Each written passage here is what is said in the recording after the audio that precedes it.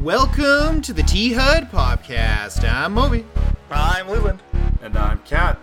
Yes, listener, once again, I don't know how we do it. Probably it's because we have the blacked out old Chevy van, but we were able to kidnap a guest host once again. Running quite a string of having guests here, which is pretty sweet. But yeah, I think we've got a pretty cool guest today, Kat from the, well-titled Catman Mods. We'll get into that, but someone unlike we've ever had on the show before who mods video game systems. So we're going to get into that and that community and his history there. But hey, welcome aboard, Kat. Thank you. I was brought here forcefully. I'm tied up right now, so I'll try my best under distress. That's how we get the best performance, I find. Under duress. Just loosen the zip ties a little bit. They hurt. Okay, we'll loosen them. Yeah, so it's good. I mean, we've got a little bit of video games going today. We've got some Nick Cage, which, I don't think we touch on enough because, as the seasons come and go, so should Nicolas Cage. But it really doesn't work out. But, boys, you know what? Hey, why not, actually, first of all, before we jump into banter, because we always try to give two plugs. So Catman will explain more about your modding business later, but where can people find you? Okay, well, I got a page on Facebook at Catman Mods. I also got an Instagram account, same name, at Catman Mods. Just a few pictures on there right now, a few things. Anytime I have anything for sale, I throw them up on there. So if you want to check that out. Awesome. Thanks, Kat. So yeah, let's jump into the banter segment here. As the guest there, Kat, do you have any pop culture news, any nugget you want to bring up? You definitely have to check out the second season of the Umbrella Academy. I don't know if you've seen the first, but the first blew me away, and I actually stayed up till like 1 a.m. last night finishing the second season, and it's pretty good. Blew my mind. Probably better than the first season did, and then of course they leave it on a hanger at the end to suck you right in to the next season. Of course, right? Yep. What's that show about? It's kind of like I'd say it's like a misfit sci-fi like hero movie almost. Yeah, I believe it's based off of a graphic novel, and the premise is on a singular day there's like 50 of these kids born. Some eccentric billionaire bought 7 of them and raised them, and they have superpowers. And basically he raised them in this Umbrella Academy to one day stop the apocalypse. Exactly. Yeah, Thank you. That's basically it. Yeah. Okay. Actually, season 2, I mean, that was the banter I had too. Season 2 is awesome. I love season 2 much more than season 1. Oh season yeah, cool. I was actually talking about that today, and I think that season 2 took the cake, which usually it doesn't, right? Any show True. you watch, it's going to be the first season is always better than the second, but they definitely compounded on it and made it a lot better. I agree. I mean, season 1 was a strong showing for that show. I mean, when the season 1 dropped, everyone was talking about it. Season 2 is really cool. The soundtrack is so fucking good for season 2. Oh, absolutely. God. Yeah. I agree. Oh, so good. There were a few like plot contrivances, things that you just kind of like, okay, that's pretty cliche, but few and far between, and enough to really, they're very clearly put in there just to move the show along, to get to some type of the next action piece kind of thing. In some instances, sometimes though it felt like they were just kind of trying to wash their hands of some of what happened in season 1. Oh yeah, absolutely. Again, to further this story and not have to dwell on it all. Season 2, I agree. Season 2 is awesome. I kind of liked how they didn't touch on too much of the story that you want to know, like a lot of shows do. They kind of fed you tiny bits here and there instead of just getting right to what you want to know. And it's still at the end of the season 2, I'm like, I have so many questions that were unanswered even from the first season, and they didn't finish them. They're just kind of throwing a little bit out here and there to keep you hooked to it, I guess. Yeah, that's true. It's almost like they don't have to finish them either. It's yeah, it's a good show, Moby. If you haven't seen it at all, I would certainly recommend it. Yep, me too. You have to watch it, 100%. Well, you guys know me. I'm a bit of a geek, and I've known Cap for a few years, but Leland for much longer. So Leland, you know me, and if you recommend it, yeah, I'll give it a shot. Give it a shot. What platform is it on? Amazon, Netflix? Netflix. Where can I find this?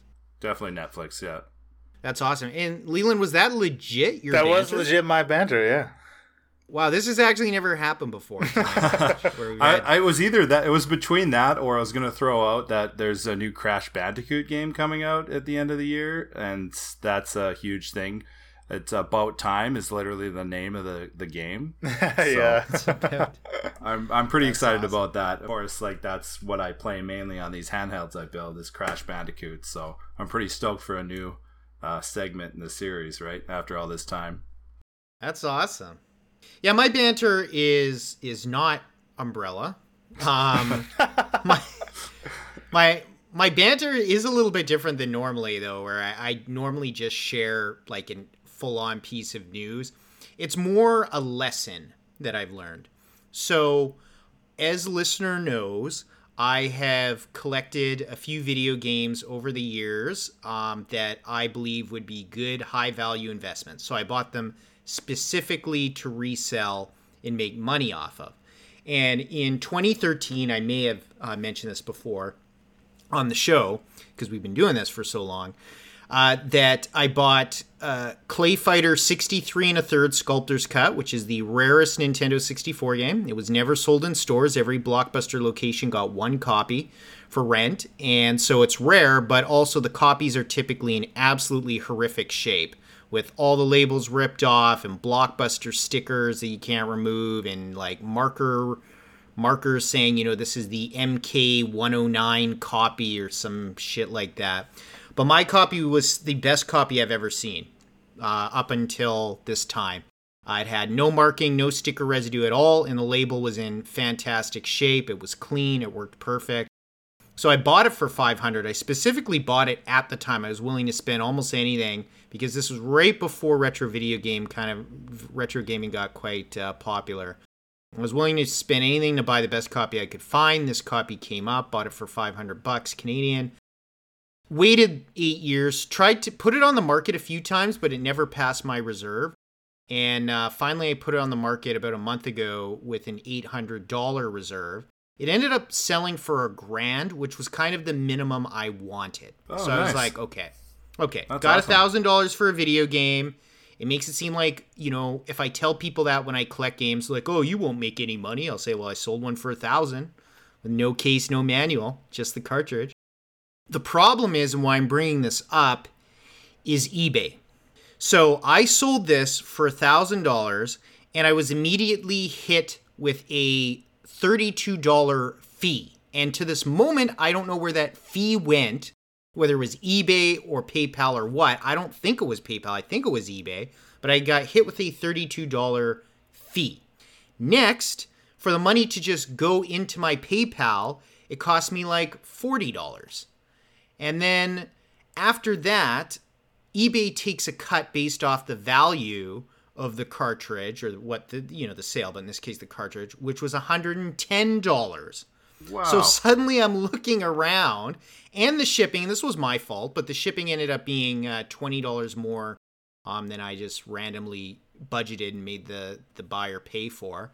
So by the time this got done, if you do up the math, I was out like $200, actually slightly more than $200. I think it was like $220 from that $1,000. Wow, that's sale. like 25% of your It sale. was. That's half of your profits. That is half of my profit. That hurts. And it hurt big. I don't regret selling it, but I do regret getting only that much for it. It's sitting for 8 years and only coming out $350 richer for it. I mean, it's not like it's a plant. I didn't have to water the damn thing or anything like that. Yeah, there's no additional effort you put into No that maintenance, growth, right? But I mean, I played it a few times just because I could. Like, there's a lot of characters in that game that could never exist in 2020. There's like a lot of there's a racial stereotype. There's a stereotype of like a homeless guy. Like he's always Oh, drunk. so you're saying it's not very politically correct at all? It's not politically correct. No. But hey, it's rare and it's valuable. So my point is this. If you want to double your money and you're going to sell on eBay, because eBay is still a very good platform to get people to check it out and whatever. If you want to double your money, then you have to sell when you expect like your gross to... I always mix up gross and net. You netted less than what you thought you were going to get. Okay, that's right. Netted. I did net less than what I thought. So you want your gross to be 3 times if you want to double your money, because you're going to have to account for that much fees. So you've sold stuff on eBay before. Has it always been this 11% that they take from the sale? They must have changed it, because the first rare video game I sold was Bomberman Second Attack for N64 again. It's probably the second or third rarest game for the system. That was like a year and a half ago. I got 175 for the cartridge, but I mean, it was mint. And I think I probably only cleared about 140 on that. It might have even been less. It might have been like 130. So the percentages might be similar, but it might be I noticed it less because it was a lower value. Because you're selling a higher value. You know, it's funny. Like, it seems to me that eBay is like antiquated these days. I was going to say that. I was going to hop in and say, like, Yeah. I've never actually sold on eBay. And, like, I'm, pretty into what's going on Instagram and stuff when it comes to, like, retro games and modding. And that seems to be the platform to sell things right now is Instagram. Really? I don't think it's entirely legal, but, like, I might have told Moby here or there that I do raffles on Instagram once in a while to get rare consoles. And that is growing like huge. It's blown up. I actually just won one the other day. And also there's a lot of retro gaming like collectors that are selling things, just post them on Instagram and say, send me an offer, or $300 for this cartridge, $200 for this. And every time I look at those posts, somebody has claimed it and said, claim, like that's mine. I'm buying it. And they just do a private sale, off of Instagram, but as an advertising platform. Oh, interesting. It's huge. It's blown up like a lot. I actually do that. Like every time I have one of my systems here, I throw it up on Instagram. Not saying that anyone has ever bought one on Instagram. It usually ends up being local for me. That's the easiest thing. But, they're all over the place, especially if you follow the right people, I suppose. Yeah, I think that's a good point, and I'm glad you brought that up, because for listener, if you are planning to sell, maybe look into an alternative platform. eBay would seem to be the obvious one because it's been around so long, but when you're talking a 25% hit, it hurts. Yeah, that definitely hurts, man. I was kind of getting a little shaky when you were talking about all those numbers adding up. It's like, man, that would really hurt. Yeah, it was a disappointment. So. Like I said, I've got several other games that I'm maturing like a fine wine in the cask of time. And once time has seasoned these games, I am not going to try to sell them on eBay. I will try to give either Instagram a shot, just to say what the hey, or even try Facebook Marketplace and see what I can do. I'm kind of like that too with some of my handhelds, but I keep by them. And then hold on to them saying, yeah, I'm going to sell them. And then I just keep them. Like, I want to save them for myself. I bought a Neo Geo Pocket Color probably about 8 years ago in the box, like a Japanese version. And I bought it for $90. And the same thing now is already going on eBay for about $400 in the box. But I don't really want to get rid of it. It's one of those things I want to keep my hands on. Yeah, because like at what point is the profit enough over how you just want to like have it and own it? For me, the profit is never enough. Like it's almost a sickness how many handhelds I have sitting in this drawer here. Well, speaking of, why don't we move on to the Video Game Variety Show then? Sure. Which is, of course, our segment that will feature our guest Kat here and get into more of why we've invited you on. Moby is titled Mod This. So, Sorry, go ahead, Moby. You want to lead? No, I was just going to say, if you don't get Mod This, it's just a stupid reference to The Matrix when Neo takes his gun. Or no, Trinity takes the gun and goes up to the agent. Goes, Mod This. That's where I was coming from. So what is Catman Mods? Well, really, it's just kind of something I threw together over the last like month. I have been, playing around with handhelds and modding and soldering and all that fun stuff for a long time. But I think it was probably about a month ago, I thought I might as well just start generating some money out of this, I guess, instead of just playing around and sinking all my money into it. Maybe get a little bit back. So I basically just work on, one of the big things I've been doing right now is PSPs, which are very underrated, especially in this day and age. I actually sold one to Moby here, and he can probably compound on how they are pretty fantastic little systems, and they're easy to find too, right? Yeah, it was really cool. It was kind of a fun story because I remember it was like you just walked up beside me and you're like, "Hey, Moby, like I've got this PSP or I've got a few, like take a look at this.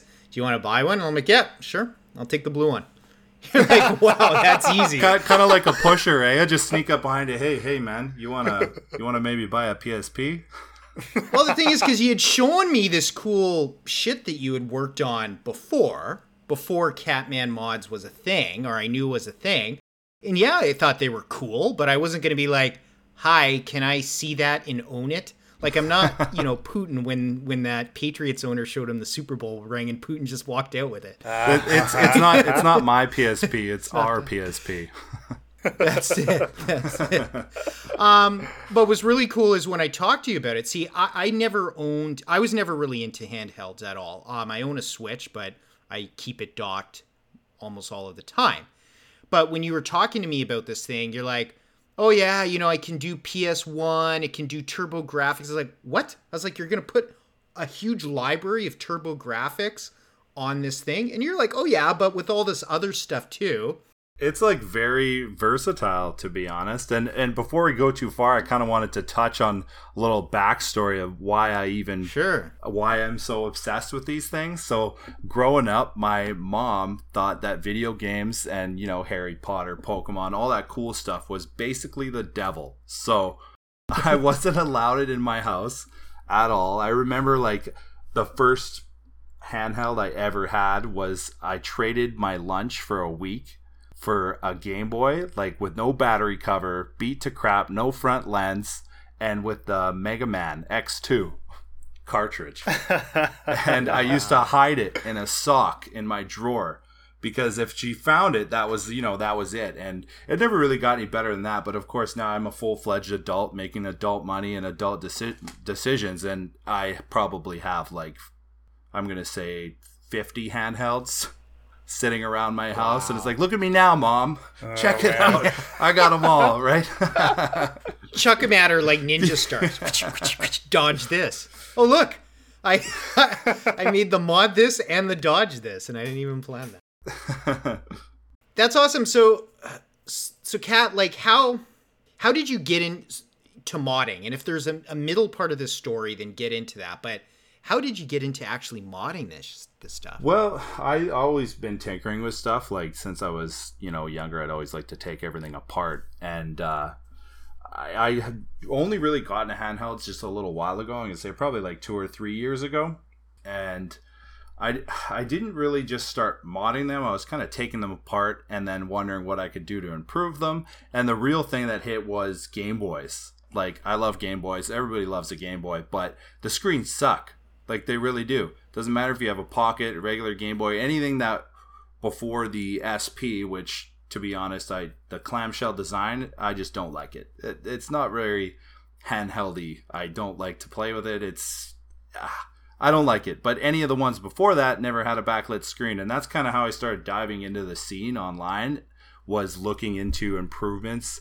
One of the first ones was a front light, where it's just a piece of acrylic with a light diffuser in it, and you just placed it in front of the Game Boy Color screen.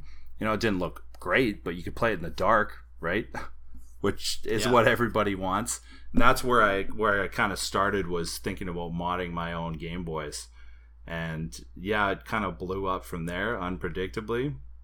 And now I kind of mod them all. That's awesome. So, is there a culture? Is there a subculture for modding portables out there? There is. It's huge. Like I was saying, Instagram's probably one of the biggest platforms for that, not really anything else. Like, it's massive. There's a couple stores, online stores around that sell all those parts. A big one is actually in Canada, which is Retro Modding. I'm going to shout them out a little bit here. They're in Quebec, and they have all the different kits that you can, like a lot of this, if you're technically, apt, you can do it yourself. As long as you know a little bit of soldering, how to use a screwdriver, which is pretty basic. But they've got all those screen kits and a lot of the custom shells, and it's kind of a little bit of a subculture, a little niche market. Not everybody wants to pour $200 into a handheld from the 80s, but there is a little bit of a market there. I mean, you've shown me some pretty cool handhelds there. Wasn't there that, was it Pokemon Game Boy you got that you were pretty happy about? Yeah, another find with Marketplace, actually. I paid really not what it was worth at all, but it was a original shell Pokemon edition Game Boy Color. And just probably about 4 or 5 years ago, the market was flooded with all these fake shells where they look exactly the same, but there's small dimension changes and it doesn't feel the same. And so it's really hard to find one that's actually an original. And I picked it up, for like $40. It blew my mind. Came with some rechargeable batteries too, which basically paid for the whole system. It's awesome. That's awesome. So you started with acrylic screens, right? Yeah, just with a front light. That's the first thing I did. I bought a Game Boy Color and decided I was going to try to mod it. And I tried a front light and failed miserably. Oh. Yeah, they're tricky. You got to use Loka, which is a liquid optically clear adhesive, and anything gets stuck in there if you don't cure it properly. You actually got to use a UV lamp. So you're taking the LCD screen out of the Game Boy and then taking this piece of plastic. Both have to be very clean. Spreading this, like, it's very very thin, like, adhesive, and it just kind of pools, and then you stick it together and UV cure it. And it obviously I did something wrong because it just didn't work properly. I think I had to try and open it and close it and take it apart again probably 3 or 4 times. And yeah, it is currently sitting in a box. I'm pointing at the box right now. It's where all the parts go to die, so it's done. You've got your own boneyard. Yeah, I do definitely have a boneyard. More than I'd like. There's stuff everywhere, so. Something kind of close to my heart, and this is also so listener knows what you actually do. We've talked a little bit about Game Gear, which is like the one handheld I did grow up with. They have notoriously faulty capacitors. So didn't you tell me that as like standard when you're setting up a Game Gear, you're always replacing the capacitors for the customer? Those things I've done a few of those. It's difficult. It stinks. Like, because you've got all the fluid out of the capacitors. Probably about after 20 to 25 years, older capacitors just go. Like, there's some in my car even. My car's 29 years old. There's some capacitors in there that'll go. And they just leak everything all over the board. If you don't get to it quick enough, it does cause a little bit of corrosion. So sometimes when, you get a customer's, like if I pick up a customer's Game Gear and take a look inside, there's no saving it. Oh, man. For the most part, you just got to burn it all off, put in new capacitors, and that fixed probably about 95% of the issues. It's a lengthy job, but... It sounds tedious. Why would someone want you to mod their Game Gear of all handheld systems? Like, if they could bring you any handheld, I mean, if you can put whatever game you want in them, why would they? Well, see, that's the thing, is it's a little, when it comes to like the original hardware, like with the PSP, that's a little bit newer. You can put on custom applications and homebrew, and you can run whatever you want. You get an older, like, pre-2000s handheld like the Game Gear or Game Boy Color. You can't just put whatever games you want on it. So the modding is more focused on the hardware to improve it. I see. I gotcha. Okay. Like sound mods. A lot of the Game Gear and the Game Boy Color, you can add in like an audio amp, like a very rudimentary audio amp inside the casing, so that it actually, and a better speaker that gives you more sound instead of, you can barely hear it. You got to crank the volume up all the way and hold it right up to your face. Okay, I got you. So it's not like you're just taking any old handheld and like turning into an emulator, basically. You're doing all sorts of improvements. Yeah, it's all kind of on both sides of it, hardware improvements, software improvements. There is a lot of, they're called flash carts, which are available. And I think I've shown Moby that at one point. I have one that I bought from Ben Venn, who's an armchair engineer in Australia. I'm going to shout him out a little quickly here. He does a lot of the screen mods and reverse engineers those old handhelds. I have a couple of his products actually here, and that's how you get that better screen. Mm-hmm. And he has it's called the El Cheapo flash cart. Cost me about $50, and you can load all your ROMs onto that cart and plug it into the original hardware to play ROMs off of the actual Game Boy instead of through an emulator on your computer or a PSP or whatever. Right. It's the best way to play a game is on the original hardware, right? That's true. why I have all these things sitting around here and not just one emulator system, because it's just better to have the original hardware in your hands, right? Yeah, totally, man. And Leland, I mean, it's like a classic car, right? Like Game Gear to some people is a classic car with that beautiful screen. I have never heard somebody compare a Game Gear to a classic car. Come on, baby. I'll let it go. That's good. 69 Mustang. Well, it's beautiful. The Game Gear was one of the first consoles to have a backlit screen that you could play, when you're supposed to be asleep. You could play underneath the covers in your bed without having to have one of those dumbass worm lights. So yeah. And I mean, we're about 28 minutes into the podcast. So yeah, all 6 AA batteries would have been drained on the Game Gear. That was my next question is, are you putting in better power supplies for these things? You're putting in an AC/DC adapter right into the fucking thing, or what's going on? Right into your heart. Yeah, right? Bioelectricity. You know what I didn't know was that there's actually a tiny fluorescent tube lighting that screen, like a high voltage fluorescent tube behind the Game Gear screen, and that is why it kills the batteries. Oh, yeah, it's like one of the ones you have in the ceiling, right? right. It's unbelievable that they were able to jam that in there. They were really trying to win the handheld race with that kind of technology. Yeah, it's crazy. Yeah. You can replace them with a little LED light board, and it improves your battery life to, well, instead of 3 hours, you get like 16. So it's the only thing That's doing it is that tiny little tube. Yeah. Sega notoriously bought out a bunch of Duracell stocks before putting out the Game Gear onto the market, so they got a boon from that, regardless of how well the Game Gear sold. They got all that battery stock money. That's awesome. Man.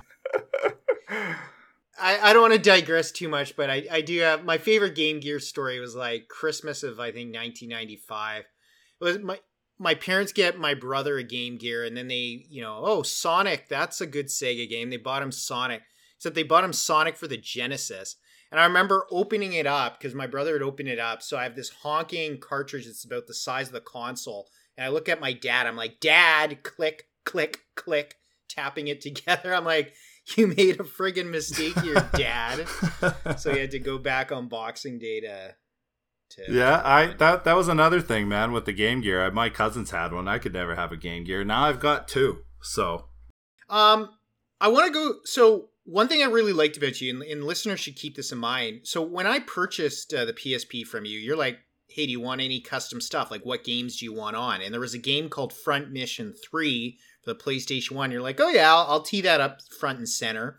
So I really like how you can customize the product, at least the PSP, for the customer. It's been a great experience. I think I took a picture and sent it to Leland and some buddies of me playing Shockman for TurboGrafx on it. I just had an absolute ball. Worked perfect, sound, music, great. But I guess what my question is, like, for a PSP like the one I bought off you, are there any basic mods you do to it, or basic cleaning or anything like that? Well, it depends on the shape, right? Like a lot of these things, when I pick them up, they're in poor shape. Right? People abuse them. They never put them in a case. Like when I buy something, I put a screen protector on it and I buy a case. Like my Switch, I got first thing I did. Like I didn't leave the store without it. And some people just don't have that mentality, and it drives me nuts because they just beat the crap out of their stuff. Cars too, but that's the first thing to go. Is usually a shell replacement. So PSPs, it's a little spotty trying to bring those in. The quality can be a little subpar, just because most of that aftermarket stuff comes out of China. But full cleaning, and then the parts getting swapped out. New battery, definitely a new battery. I don't know if you guys saw, but in the last, I think it was 2 weeks ago, PSP battery was trending on Twitter because everybody was realizing that their 15-year-old handhelds, the batteries were swelling and breaking the battery doors. Oh, wow. It was a huge thing. Yeah. I saw that post and I'm like, oh, well, yeah, that's kind of standard. Like, everybody knows this, but I guess the rest of the world had no idea. They're not living where I am, right? Yeah. So, like, Kat, at home, do you even have any, like, full-on big consoles, like, that are not portable? I have an Xbox One that I use for Netflix. That's about it. Wow. That's about all the Xbox One's good for. I was only always in consoles. Like, I liked playing games, and then I dropped off and realized that I just like it better when I can hold it in my hand. So I really don't play any games unless it's a handheld, which is a little bit of a self-plug because I sell handhelds, but I like them better. You can play it wherever, right? You can play it when you're taking a shit. You can play it when you're at work. You can play it in your bed. Like, you don't have to worry about plugging it in. Don't need a Leland, TV. you can play it when you're taking a shit, Leland. It's like half your day. You found home. Well, hey, Leland, I got a couple PSPs sitting here on my desk right now. So if you want to play more video games when you're taking a shit, you can give me a shout. We're all getting older. You got to get in that video game time any chance you get. Every chance you can get. Well, if you make him a God of War edition, the guy would. Hey, there you go. Leland absolutely. I have a God of War edition, but it's mine, and I'm keeping it.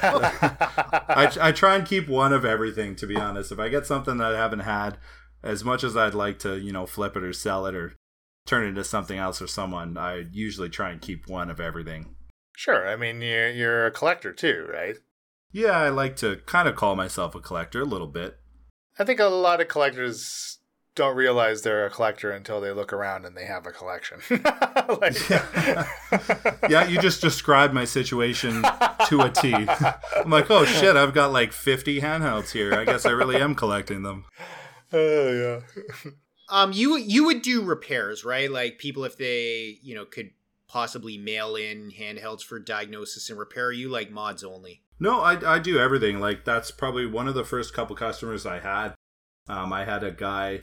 Actually a repeat customer. I sold him a backlit and biverted Game Boy Pocket, which I think is probably one of the best ways to play original Game Boy games. It's we can get into it later. It's a pretty risky operation to do a backlit bivert mod on those, but he bought one for me, loved it, and then he brought a Game Gear to me and said, hey, my Game Gear's busted, fix it. And I did what we talked about earlier. But like with PSPs as well, I've got a nice stock of parts laying around from either systems I picked up, things that aren't working. I've swapped out old parts, and I do that. I've done it for a couple guys. They're like, hey, my PSP screen is broken, can you fix it? Yep, pop one in, no problem. My X button's sticky. Well, it's because you've been playing too much PSP. I'll put a new one in there, that kind of stuff. But yeah, nothing's too small, right? Yeah, there you go, Leland, taking too many shits, jamming that X button too much. Challenges in modding, is it like relatively easy to learn, or what have you found challenges as you've kind of been learning how to do this thing?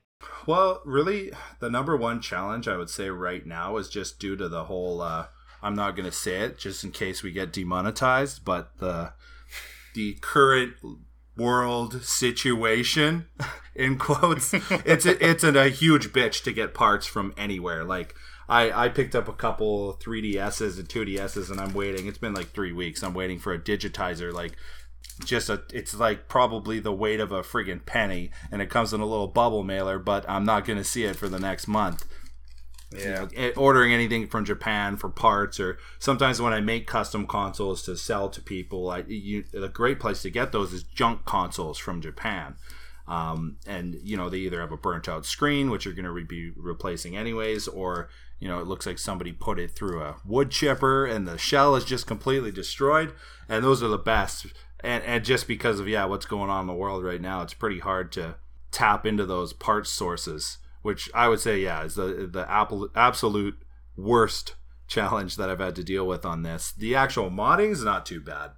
Hardware can be a little finicky, just like phones. Like I could never work on phones. Those things are crazy. All those tiny little ribbon connectors. But PSPs, Game Boys are probably, I'm not going to try and unplug myself, but I feel like with the right tools, a 6-year-old could open a Game Boy. They're pretty rudimentary. It's like one circuit board, 5 buttons, and that's it. So maybe 6 screws. Well, thank you for that, and thank you for being respectful of our monetization. Hey, I don't want to take any money off the table, guys. Absolutely not.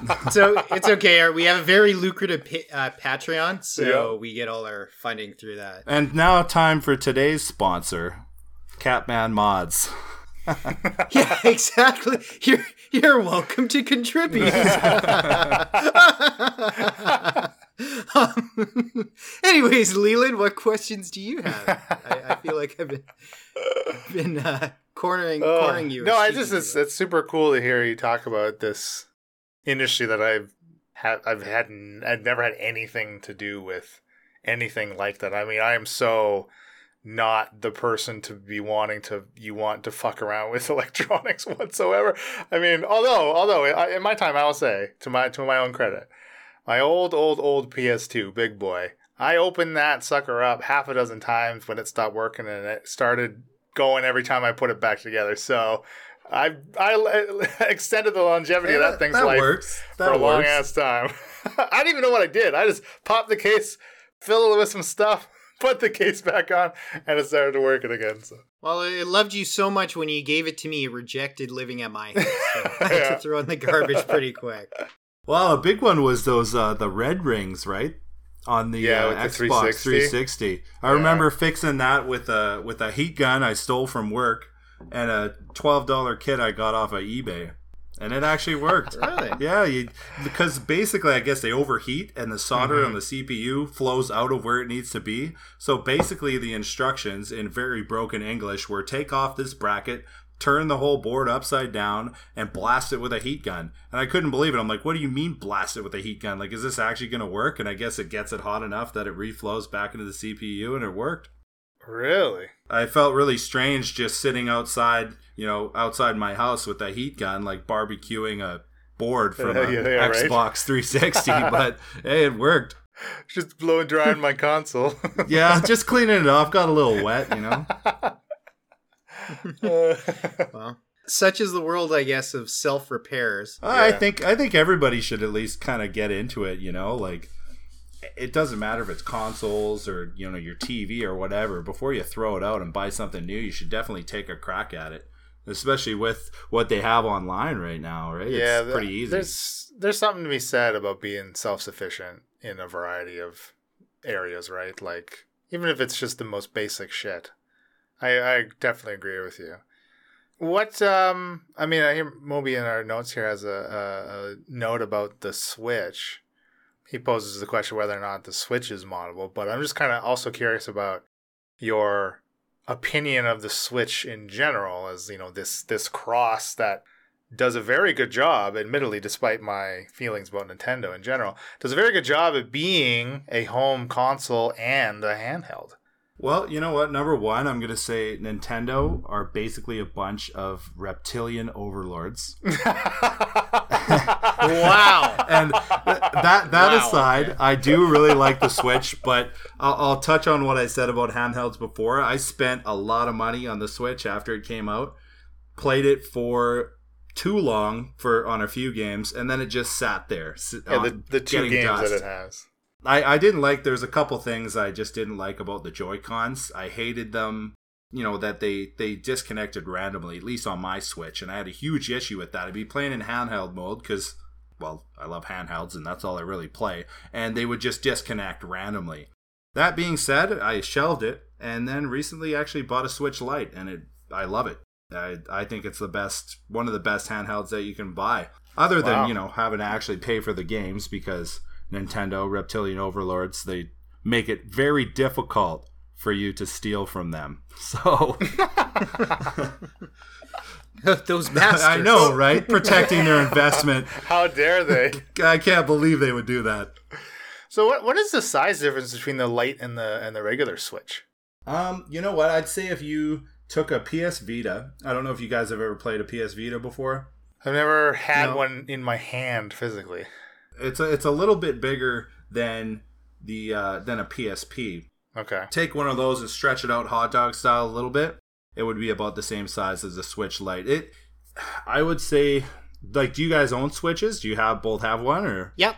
I don't. Leland would not own a Nintendo product if, like, life itself was going to be sucked out of this world. So you agree with me on the reptilian overlord thing? You just want to overthrow them. I've never been much of a Nintendo fan, but if someone gifted me a Nintendo Switch, I wouldn't decline. What are you hinting at?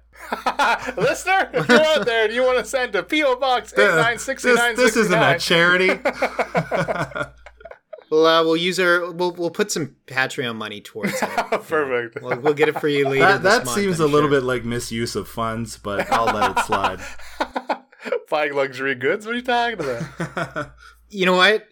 When you have so much, money, yeah. It's like absolute power. It corrupts absolute. It's like, my Porsche is in the shop. I need to start a GoFundMe because, I can't take my money back on the road. Yeah, I got to get it back on the road. Can you guys please help me?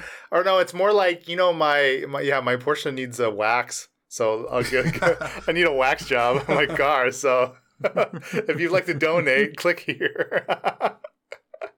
Sometimes I wish I could do that, man. Absolutely.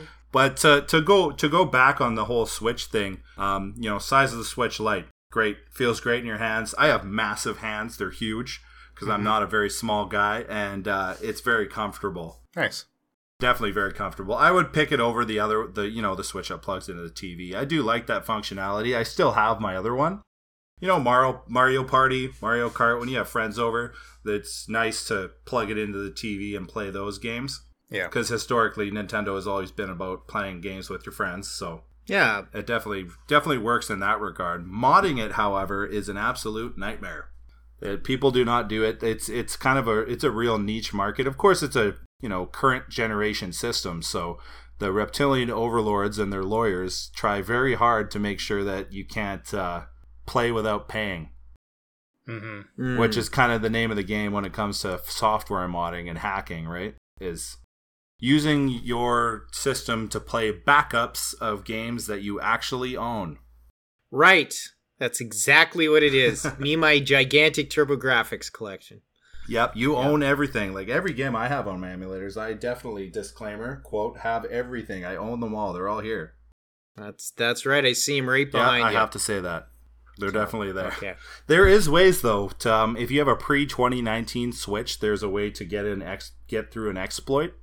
I haven't tried it myself because I don't own one and I don't have the money for them, because you find a pre-2019 Switch, like one of the first release models, it will sell for upwards of $1,000 just because you can mod it, right? So that's what people are looking for, is they're looking for these ones that it's a special serial number. It's before the red box, and I think it was like the first few months of production, and then obviously the internet, they hacked it. I can't remember who it was that actually figured out the exploit, but immediately Nintendo got all their factories to halt production, and they patched it. It was actually a hardware exploit. So if you want to do it now, I believe you can only really do it on... I'm not sure if you can do it on the regular Switch, but I know for sure the Switch Lite is moddable, but you have to buy a chip. Kind of like the old PS1 mod chip thing. Don't know if you guys remember that.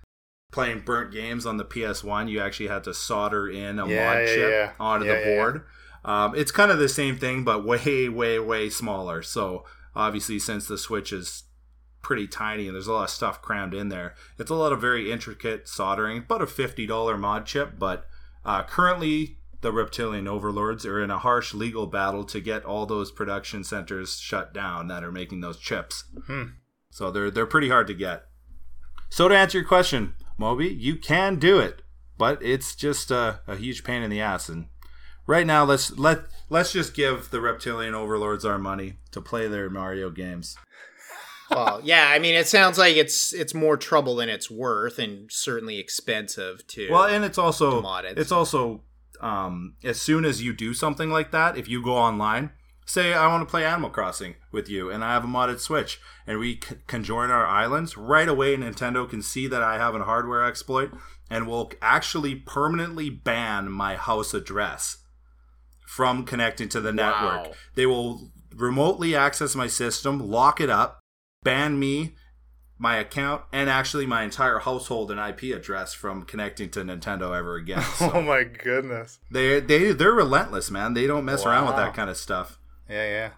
Yeah, so not a risk I'm willing to take, right? For now, they get my money. Even if it means paying $80 for Skyrim, which is $10 on the fucking Steam store, but I still have to pay $80 to play it on a handheld. That is no, I'm not salty. I'm not salty at all. One of my favorite games, but I don't want to pay $70 more that I could play it on the Steam store. But we'll never get that logic. Yeah, there is a big sale for that. It's going on right now too. Same with the ESO. It's 50% off, but then I like physical copies. I'm not gonna buy it digitally. I want the actual game. So I guess I'm screwed up in that effect for sure. Yeah, I'm similar to that. I'm like an old man. I want to have my house coat and bubble pipe and peruse the library. There's just something nice about having a physical copy of something. Yeah, like you said, old school, I don't know, thinking you actually own something and the government doesn't own it. Maybe a little paranoid. Who knows? Yeah, or so it can't just disappear into the cloud. Yeah, it's all in the cloud. It's all in the wires. You can't actually see it, right? Right. Okay, that's cool. Well, Leland, do you have any more other questions on this? No, I thought that was pretty good. All right. Yeah, me too. That was super, super interesting. Listener, if you like what you heard, one thing I will say about Kat is that on his Facebook, which I do follow, he posts some really good pictures. I'm sure there's more on Instagram, but your photography is pretty cool of your systems. You kind of promote what you've got new and what's available, so... Yeah, come check me out. And if you want to contact me directly, I can always build you something custom, right? Not just what I have. So even you, Leyland, if you want a special, Game Boy or PSP for when you're taking a shit, you can come talk to me. All right. I'll make it whatever color you want. As long as when you turn it on, it goes Kratos. Could it just play me the God of War theme no matter what game I'm playing? Just constantly? Yeah, I could probably have that arranged. Nothing is impossible. Listener, you heard it there. The quite literal shit edition Game Boy coming to Leland's bathroom soon. All right, well, let's move on to our second segment here, which is Movie Musings. This one called Colors of Insanity. As we are reviewing, I hinted at Nicolas Cage, the Netflix film Colors of Space. So, this was a Leland suggestion. Yeah. He thought it would be kind of a good movie to go through for the show. Right, Leland? That's right. And, of course, this movie is based off of the works of H.P. Lovecraft, of, I believe, the stories of the same title. Wow, it's almost like you did a little bit of research. My God, almost as if that wasn't in the titular opening of the movie either. Sir, you defame me. How dare you teach me something? So what we do here, Kat, when we review a film is we basically talk non-spoilery about it for about 10 minutes. Then we give the spoiler warning for anyone that actually cares enough about the movie to go pause this, go actually watch it, and come back. Non-spoilery, let's start. And because it was your suggestion, Leland, let's maybe... start with you, maybe some general thoughts about the film, the plot, acting, etc., directing, whatever you want. Okay. Well, as the name may imply, the movie's very colorful. As, of course, the premise is this asteroid lands in this farmstead, and when it first impacts, it is glowing this strange, otherworldly color, and it basically, that color starts to warp and change reality around it. And it certainly was very Lovecraftian. I've never read the original story, so I'm not sure how it directly compares to the narrative of it. But I felt like it was. I think they did a really good job of taking this story from like the late 1800s and making it modern, but still having some of that old world feel to it. Yeah. Like, Nicolas Cage's character, his daughter is like a Wiccan or whatever, which played into one of the weirdest parts. I take that back because there's a lot of weird fucking parts in this movie. The entire movie is just absolutely messed right up, man. It's really weird. I finished watching it about 3 hours ago, so it is extremely fresh in my brain. And I was not expecting anything that happened. Other than, Nicolas Cage's attitude in the whole movie kind of like threw me through a little bit of a roller coaster. I was like, what, is this guy an asshole? Is he not an asshole? Like, does he really care about his family, or what's going on with this guy? Yeah, there is as the family is getting influenced, by this color, of course, there is kind of almost this descent into madness that Nicolas Cage's character goes through. I don't even know what his name was. He's the dad. I don't even know what the character's name was. I don't remember either. Just dad, I guess. Yeah. Yeah. And I definitely want to get into that, and I have certain sayings and certain scenes when we get into kind of the spoilery part. Mm-hmm. Yeah, in general, just hearing what you guys are saying about it, I agree with both of you. I agree with Leland. It was very colorful. I do feel it was in general well acted, but I use this saying that to describe it was like, Chernobyl wasn't fun when it was at low power, which it was moments before it surged in power and blew up. And neither was this movie and Cage's performance that fun in the beginning. Because really he was the star of the show, but his character, obviously, before the shit really hits the fan, is pretty subdued. And look, he was fine, but subdued Nicolas Cage is a very average actor. Like, where he comes into his own is when things start to get crazy. And he can kind of introduce his own brand of craziness into things, which happened. Totally happened. But he went full nuts, man. Slow. Absolutely. Yeah, I don't think he wasn't quite full Cage as he has been in some other roles in here. I actually felt a little disappointed overall with his performance in general, just because I was hoping for full crazy Cage. And obviously, that subdued nature of his character in the beginning is part of the story arc and the character change that he goes throughout the movie. And obviously, without the subdued dad, we don't have the end result based on the influence of this otherworldly color. So but I completely agree with you, Moby. You walk in and you're like, oh, okay, it's Nicolas Cage. What's going on? And you know what? I think I would have liked better. Because they make some hints that, his character, they live on this farm, and I think the farm used to be his father's, and he's inherited it now, and his dad's long dead. So Cage is, almost reluctantly continuing on with this farm, it seemed, right? Yeah. And the family, because they're out in the sticks, basically. They're an hour away from the nearest hospital. And it didn't seem like before the asteroid hit, there was any signs of Cage's character being already being a little unstable. So it's all of what we see as a result of the color is strictly as a result of the color. Not as if it's bringing out what's actually hidden and buried deep in these characters. Yes. I'm going to have to kind of disagree a little bit with that with Get the fuck out of here. sorry, man. With Cage as general, with his character, I don't want to go too deep into it because of the, spoiler alert, but I felt like what little subtle things were dropped about him and his dad, I felt like that whole... You felt that was enough? I felt like the abuse and everything was totally blown up out of proportion because of that whole color thing. I feel like it was brought up to the surface and he got almost kind of like creepy, Okay. Yeah.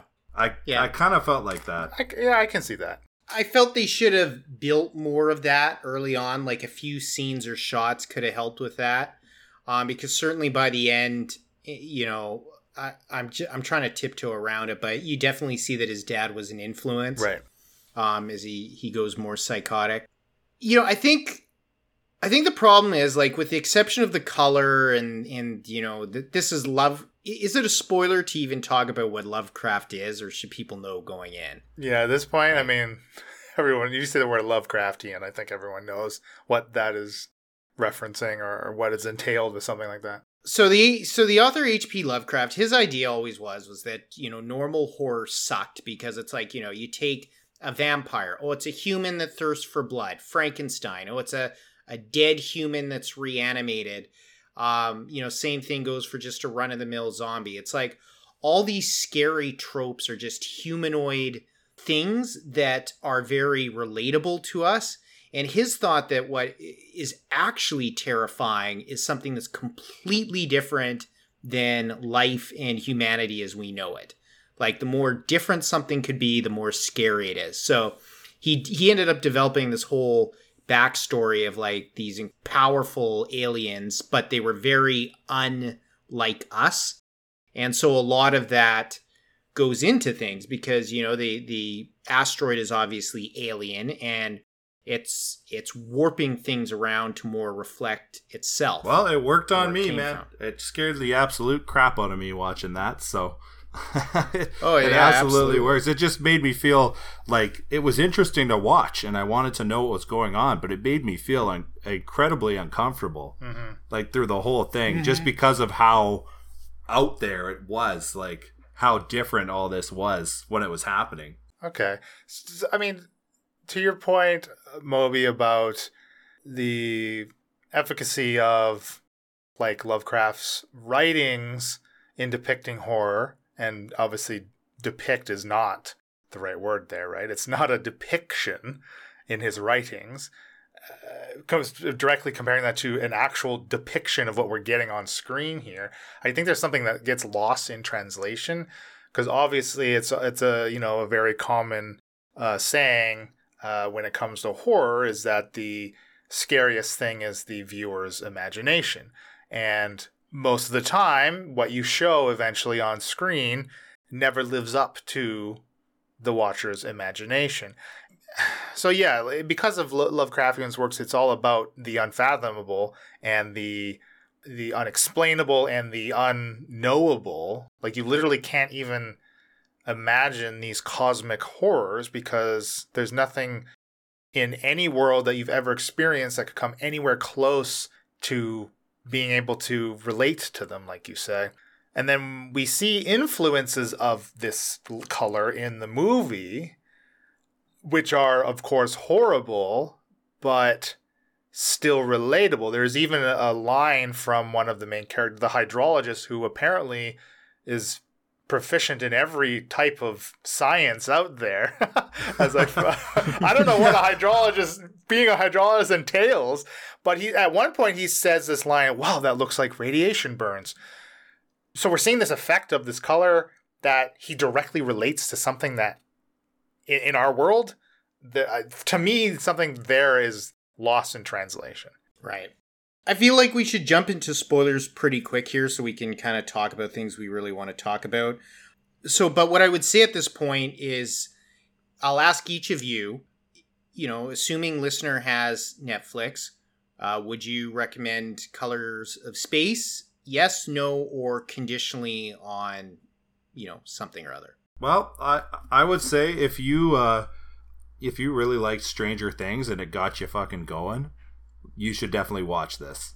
Like, it's kind of got a little bit of that vibe, you know, especially with the color and a little bit of the grotesque, like, oh shit, what's going on here? I loved it. I'm a huge sci-fi guy. I watch a lot of basically every sci-fi show or series that goes on Netflix. I watch it, and I had no idea about this until you guys suggested it. And yes, it did kind of mess me right up, and I'm probably gonna have some weird nightmares about it, but I enjoyed watching it to a point. I was kind of screaming at the screen, like, why are you going there? Why are you doing that? Like, that's a bad idea. But it was good. I'd recommend it for sure. What about you there, Leland? I would say absolutely watch it. For me, the pacing felt very off on the movie. As like there was a point where I'm like, hey, okay, we're 30 minutes in, and like this is already happening. Like something was happening, and it was great. It was happening as early as it was, but then there was like another 25 minutes where nothing happened, and then we ramp back up into all the crazy shit that's going on. So for me, that felt strange, and this is a 2-hour movie too. So yeah, I agree with you. I'm gonna have to hop in and agree with you on the whole pacing thing. It definitely felt like it was hopping around, and you were getting into what's happening with this crazy meteor, and then all of a sudden they go back to regular life for a while. And then hop back. Yeah. So I agree. I have to agree. Well, what do you say? Recommend? Yeah, I'm a conditional because I would say if sci-fi horror appeals to you, yes, for sure. It was probably the movie. The best way I could describe it when I thought about it was Stranger Things crossed with the 1982 version of The Thing. Okay. That was the feel that I got. But with that comes the show is disturbing. It has some very grotesque imagery, as we've said, gory imagery, violence. Like, I'm not trying to be, some old mom or something like that, but it's not going to be everyone's cup of tea. I mean, it actually killed my appetite watching it, which is good because I needed to diet, but my appetite was killed with all the gore and grossness and stuff like that. But Tommy Chong was in there, so he was. He was. That totally took me off guard. I was like, "Holy shit, is that Chong?" And of course, he's a hippie. Chong. Of course, that's Chong. Just chilling in a photo hut. As long as you can get past the whole kind of gore, gross out stuff in it, yes, I would say absolutely. If you like Nick Cage having a decent performance, not his best, but certainly not his worst, then I would say yes. So yeah, not everybody's cup of tea, but I think most listener here, it would be their cup of tea. So, okay, let's blow this open into spoilers, boys. Spoilers. Oh, shit. So, one thing I want to start on is I actually felt that the show had a pretty good understated sense of humor. Something I laughed out loud was when... Now, I was probably the first to watch it, so I probably forget the most about it. But it was when there was like the first attack on the house, and the little boy is like mute, and his mom goes like, we got to take him to the hospital. And Cage just goes, no, hospital's an hour away. And it's like, your son is like totally fucked psychologically he just or totally physically, got messed and now up. he's a dad. He's like, no, I'd rather stay at home drinking. No, I don't really want to do that. That's a long drive. Exactly. And it had like several instances of subtle humor like that I totally got and was like laughing out loud. So I don't know if you boys picked up on that. That's kind of my question. Yeah. Well, because I mean, right at the end of that scene, because the kid was near catatonic, and she like picks him up and goes to put him to bed. She's like, "Oh, you'd rather just sit there and do that?" He's got a scotch in his hand. He's like, "Well, there's nothing better to do." I don't see seeing the circumstances. Like, what else am I going to do but drink this scotch? But like, I think all those instances it's the color's influence, right? It's supposed to be, is it not? Right. Yeah. I feel like that, like what I touched on earlier, Leland, was the whole... Yeah. I think that's bringing out, like, his... Obviously, at the end of the movie, I've come to realize that his dad obviously drank a lot of fucking whiskey and beat the crap out of him. That's what I got from that. Yeah. And I feel like the colors made him start to do that same thing, especially with that scene near the end where he locks his daughter in the room with the mutant spider mom kid. Feed your mother. And she just like, her spindly arms come out and she starts shouting in her face. I was like, holy shit, like, what is going on with Honestly, this? the most disgusting, like the final transformation it was gross, but it wasn't as bad as when, because the mom and the kid get fused, right? They get hit with that blast of the color out of the barn. And they literally get stuck together, and they're like one like groaning. They can't barely talk. And that wasn't the big thing for me, the stuck together. But while they were stuck together, they were just consistently like moaning and groaning. Yeah, and I was like, "Holy shit, gross. Man! I'm gonna puke! Like that's disgusting." And then there's the one part when they're up in the attic, and Cage like can't shoot them, can't finish them off with a shotgun. And he's like getting down there and like kissing his wife all the time, and she's like this. Oh yeah, and so like there's slime coming off of it. Like it's purple, disgusting. like the color sheen, but like the color of her skin is so gray, and she's like, it's disgusting. Yeah, it messed me right up, man. disgusting. Like it's gonna stay on my mind for a while. Body horror. Everything that happened on that. Yeah. But you're right, Moby. There was a lot of humor that I enjoyed, like right at one of the opening scenes when they're having dinner, and of course, so Cage's wife is was recovered from, I think it was a mastectomy, right? She had breast cancer. Yeah. Yes, it was. And like he's pulling up the pot full of whatever he's making. He's like, it's a melange of duck, pork, and spiced vegetables. Please enjoy. It's like that's pretty funny. I mean, yeah, like there's funny moments in this movie. I mean, obviously Cage has the best performance. Like every time, like when he goes into that voice where he's mimicking his dad, like you say, Kat, we hear him mimicking his dad to his wife as he's reminiscing and bringing up how much of a prick he was. And then throughout the movie, you can tell when he's devolving because he starts to use that. He's doing the same voice. thing. Yeah, like he's that. doing the same It's almost voice. like a Boston like accent. It's so weird. And he started. It's very obnoxious. And Yeah, it's so when he started obnoxious. doing that, I was like, what? Like, what are you doing? It was Yeah, almost it's, like, kind of comical, nasally. but kind of terrifying. Yeah. I love it when he's like, he gets in a spat with his daughter outside the barn. He's like, well, why don't you just get the fuck out of my face? No, how about I'll do you a favor? I get the fuck out of your eyes! And then he just like storms He just off. beelines it to the house, right? Like, what was that? It's pretty good. The acting's pretty good in it. It was hard to tell whether or not that was actually like he was stressed out and that was the way he was, because there was no lead up to his character. True. Or if it was the color. Like, you had no idea. Was he always this much of an asshole? Or you'd had no like beginning scenes showing them in their old life, saying like what was happening before he moved up there. What I liked about that the most was as the movie progressed, it got more and more difficult to tell when Cage's character came out of that. When he got back to normal, quote unquote. I like that. That was cool. Yeah. I mean, I just felt like his character was a good anchor because he was, obviously psychologically affected by the color, but he was the least physically affected of all the family. What is that awful smell? What is that smell? Yeah. It's like, it smells like shit. Like, why does everything smell like this? That was the only thing that really, that's what I saw affected him, was the smell. And from like the moment the asteroid hits, I made a note of this. I put like times 60 ? From the moment the asteroid hits, Cage keeps telling his family it's gonna be okay. It's gonna be A-okay.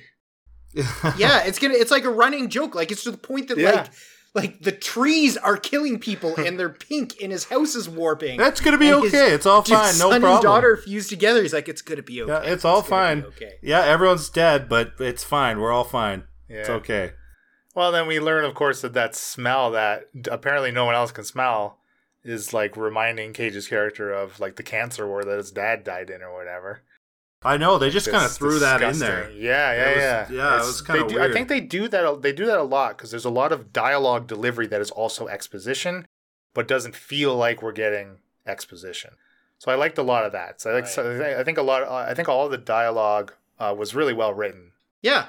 Yeah, I have to agree with you. It was a pleasant surprise. Like, I'm not going to lie to you guys. When I watched the first 10 minutes of the movie, I was like, man, this is going to be a fucking snooze fest. Like, what is going on here with this fake Wiccan and this hydrologist?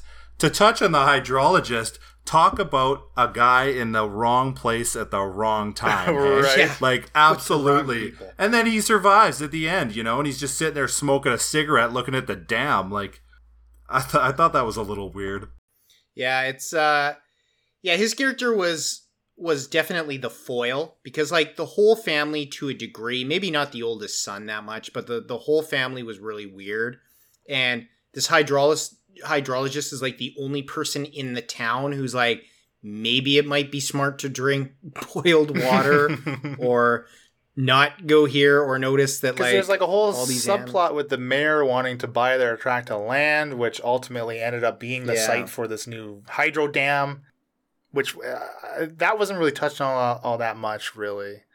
I don't know. This movie was kind of interesting. Again, I think for me, the biggest flaw for it was just the pacing of it. I couldn't get my head around how suddenly we'll get so much weird shit happening and then like nothing. It was really weird.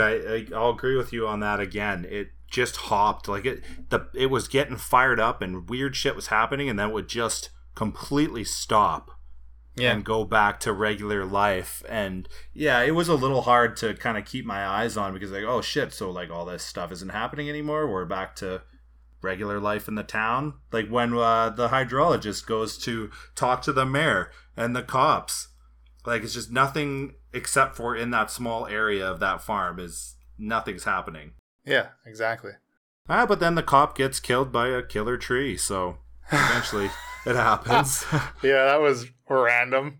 I thought I was like, okay, so it's mutating animals, it's mutating people, but we don't see any tree mutation until that one scene. This tree's like, all right, stabbed you, picking you up, gonna gouge your throat out. Like just one tree does that. That is true. That is true. I was like, what? When did this turn into Evil Dead? You know, it was like, yeah, by the end, the mutations were happening so quickly. It was really hard to kind of keep track of things. Mm-hmm. Plus, I mean, like the special effects, like you're constantly being assaulted with like light and sparkly things. And it was like almost like straining my eyes. Like the Michael Bay lens flare, man, like all over the place. Yeah, that was something like obviously they did that on purpose. There was a lot of times, like frames of the movie that were like blurred in this weird outline with the light. I guess the color, getting into color was literally shapes reality, right? I mean, that's what it's doing. There was a scene where it kind of fucked with time, where he tried to go get out to the car. The car's not happening. So I don't know. Yeah, that's really weird. You know what though? I have to say about the ending, I still don't understand how. Like, if this was an alien, force that's coming down to the world and it's doing all this stuff, why did it just blow itself up? Like, it just all of a sudden annihilated the whole area after it had taken over so much and was assimilating, the land, basically. And then all of a sudden, out of nowhere, it just hits, breaking point and it explodes. I don't know. Was that, supposed to be it taking back off into space or something? That's actually how I took it, is that it warped to the point that it could, consume everything in this area and warp. Well, you could kind of see, you could kind of see out of the well, there was like a vortex going up into a wormhole in space. I saw that, and I thought, what is happening here? Are they going back home, or are they pulling more of these crazy mind benders down to Earth? But I guess... maybe, like Moby said there, maybe they just had assimilated enough energy to go back home, and that's what they were doing. That's what I got in that, because they didn't want anyone to know about it or find the residue, they put that dam there and it flooded the whole area. Mm-hmm. And so then hydrologist is checking on the dam. Yeah. It didn't make much sense to me about how him and that entire vortex wasn't sucked away or whatever. And does it really come down to him just not drinking the water? I mean, it can't be that simple. That's interesting. I don't know. Well, you know what? Everyone had been ingesting the water, being covered in the water, and he had definitely, as soon as he knew something was up, he stopped, right? And so there was no hold. Right. He wasn't cut by any of them. Nothing had entered his body, right? He hadn't really been exposed. Meanwhile, the whole family is at home drinking the water, being close to the well, but he has been kind of booping around doing whatever, trying to figure out what's going on. So he hadn't been exposed as much. So, Leland might be right. Maybe he just didn't get... Yeah, he was still pure or something. Under the influence of the... that's what I was looking for. He wasn't under the influence of the alien creatures. So you could see his body kind of being morphed and pulled into that vortex, but he was fighting it. And then he just hid in the cellar and was able to resist it before it exploded, I guess. Because he didn't go crazy, right? The whole time he was level-headed. Yeah. Even what's her name, the Wiccan, was cutting her face up and shit. Yeah. Oh man. Watching that, I was like, oh my god! She just starts cutting things into her face and her hands, and it didn't do anything for her. No, didn't do anything. Didn't save anybody. They're all dead now. So Wiccan is not true, listener. learn that stuff. I know you're tempted, listener, to become a Wiccan, but. Shall we rate? Yeah, exactly. We got a rate. So, Kat, we rate out of 10. So, with 10 being the best, which you feel the movie is. So, kind of just give when it's your turn, give a couple final thoughts if you have them, and give the rating. We kind of go round table. Do you want to start? Yeah, sure. I'll start. At the end of the day, it was a good view. It is my kind of shit, the sci-fi horror. But as I think about it, despite, some decent visuals and the fact that, as Leland alluded to, it had pretty good writing, I'm going to give it a 7 out of 10 in that it's forgettable. It was good, but forgettable. I don't know if I'll ever see it again. I certainly won't purchase it on Blu-ray or anything like that. But for me, 7 out of 10, average, worth a couple hours if you haven't seen it and you like this kind of stuff. Cool. I'll go next. I was originally thinking like a 6, but I mean, I'll bump it to 6.5. There's some cool parts. I'm a big fan of body horror, and that sci-fi stuff I like a lot of what you like, Moby. Like we said before in the non-spoiler section, like I definitely would recommend watching it. You might get more than what I got out of it, but just like this, the pacing of it really threw it off. I was just expecting or hoping for, I don't know what I expected, but I was hoping for more. I was hoping for that truest Cage performance, right. But we didn't quite get there. So 6.5 for me. All right. Well, I would say, probably about a 6 for me. I do like those sci-fis, so I would say, watch it if you have time. But for me, I like it when they explain what's going on and dive more into the origin of the alien or the sci-fi thing that's happening. And with this movie, they really didn't. It was just a shock, horror, scare, and then it was completely over. You never found out what was actually happening other than the few things that were brought up in dialogue. I definitely wouldn't be buying that on Blu-ray. I don't own a Blu-ray player, so Moby definitely won't be doing that. And I won't be rewatching it 35 times like I watched Guardians of the Galaxy, so... All right. Well, I was thinking that I was going to be low again like I usually am, but we're all kind of around there. It's pretty good. It's above average, right? It ain't no national treasure, I'll tell you that. Well, thank you very much for joining us, Kat. Why don't you go ahead and give some plugs, give all your plugs again, or anything you want to shout out, all of which, of course, I will put in the show notes for the episode. Yeah. No problem. Like I said at the beginning of the episode, I've got 2 pages, one on Facebook, one on Instagram, both at Catman Mods. If you can always shoot me a message on Facebook. I reply to that pretty quick through my page if you want something custom, or just keep an eye out for the stuff that I come up with. Awesome. Thank you very much for having me, guys. It's been a blast. You're very welcome. You did a great job. It was 2 really good segments. Probably Colors of Insanity was a little better than we thought. We thought the first one was going to be fully loaded. But I've been Moby. I'll get our end of show stuff before we quickly run. Is this the second time in a row you're under a time crunch here. You got about 10 minutes before you got to get out of here. I am, yes. But our end of show stuff, our website is ttpopcast.com. We're on Facebook. We are on Instagram as well. There's some written content, again, for all our show notes and all the links for Cat and all the Catman custom mods will be there. I've been Leland Steele. I've been Moby. And I'm Cat, I guess. Hello. Yes, you are. You certainly are. Take care, listener. Thanks, listener. Bye-bye. Bye-bye.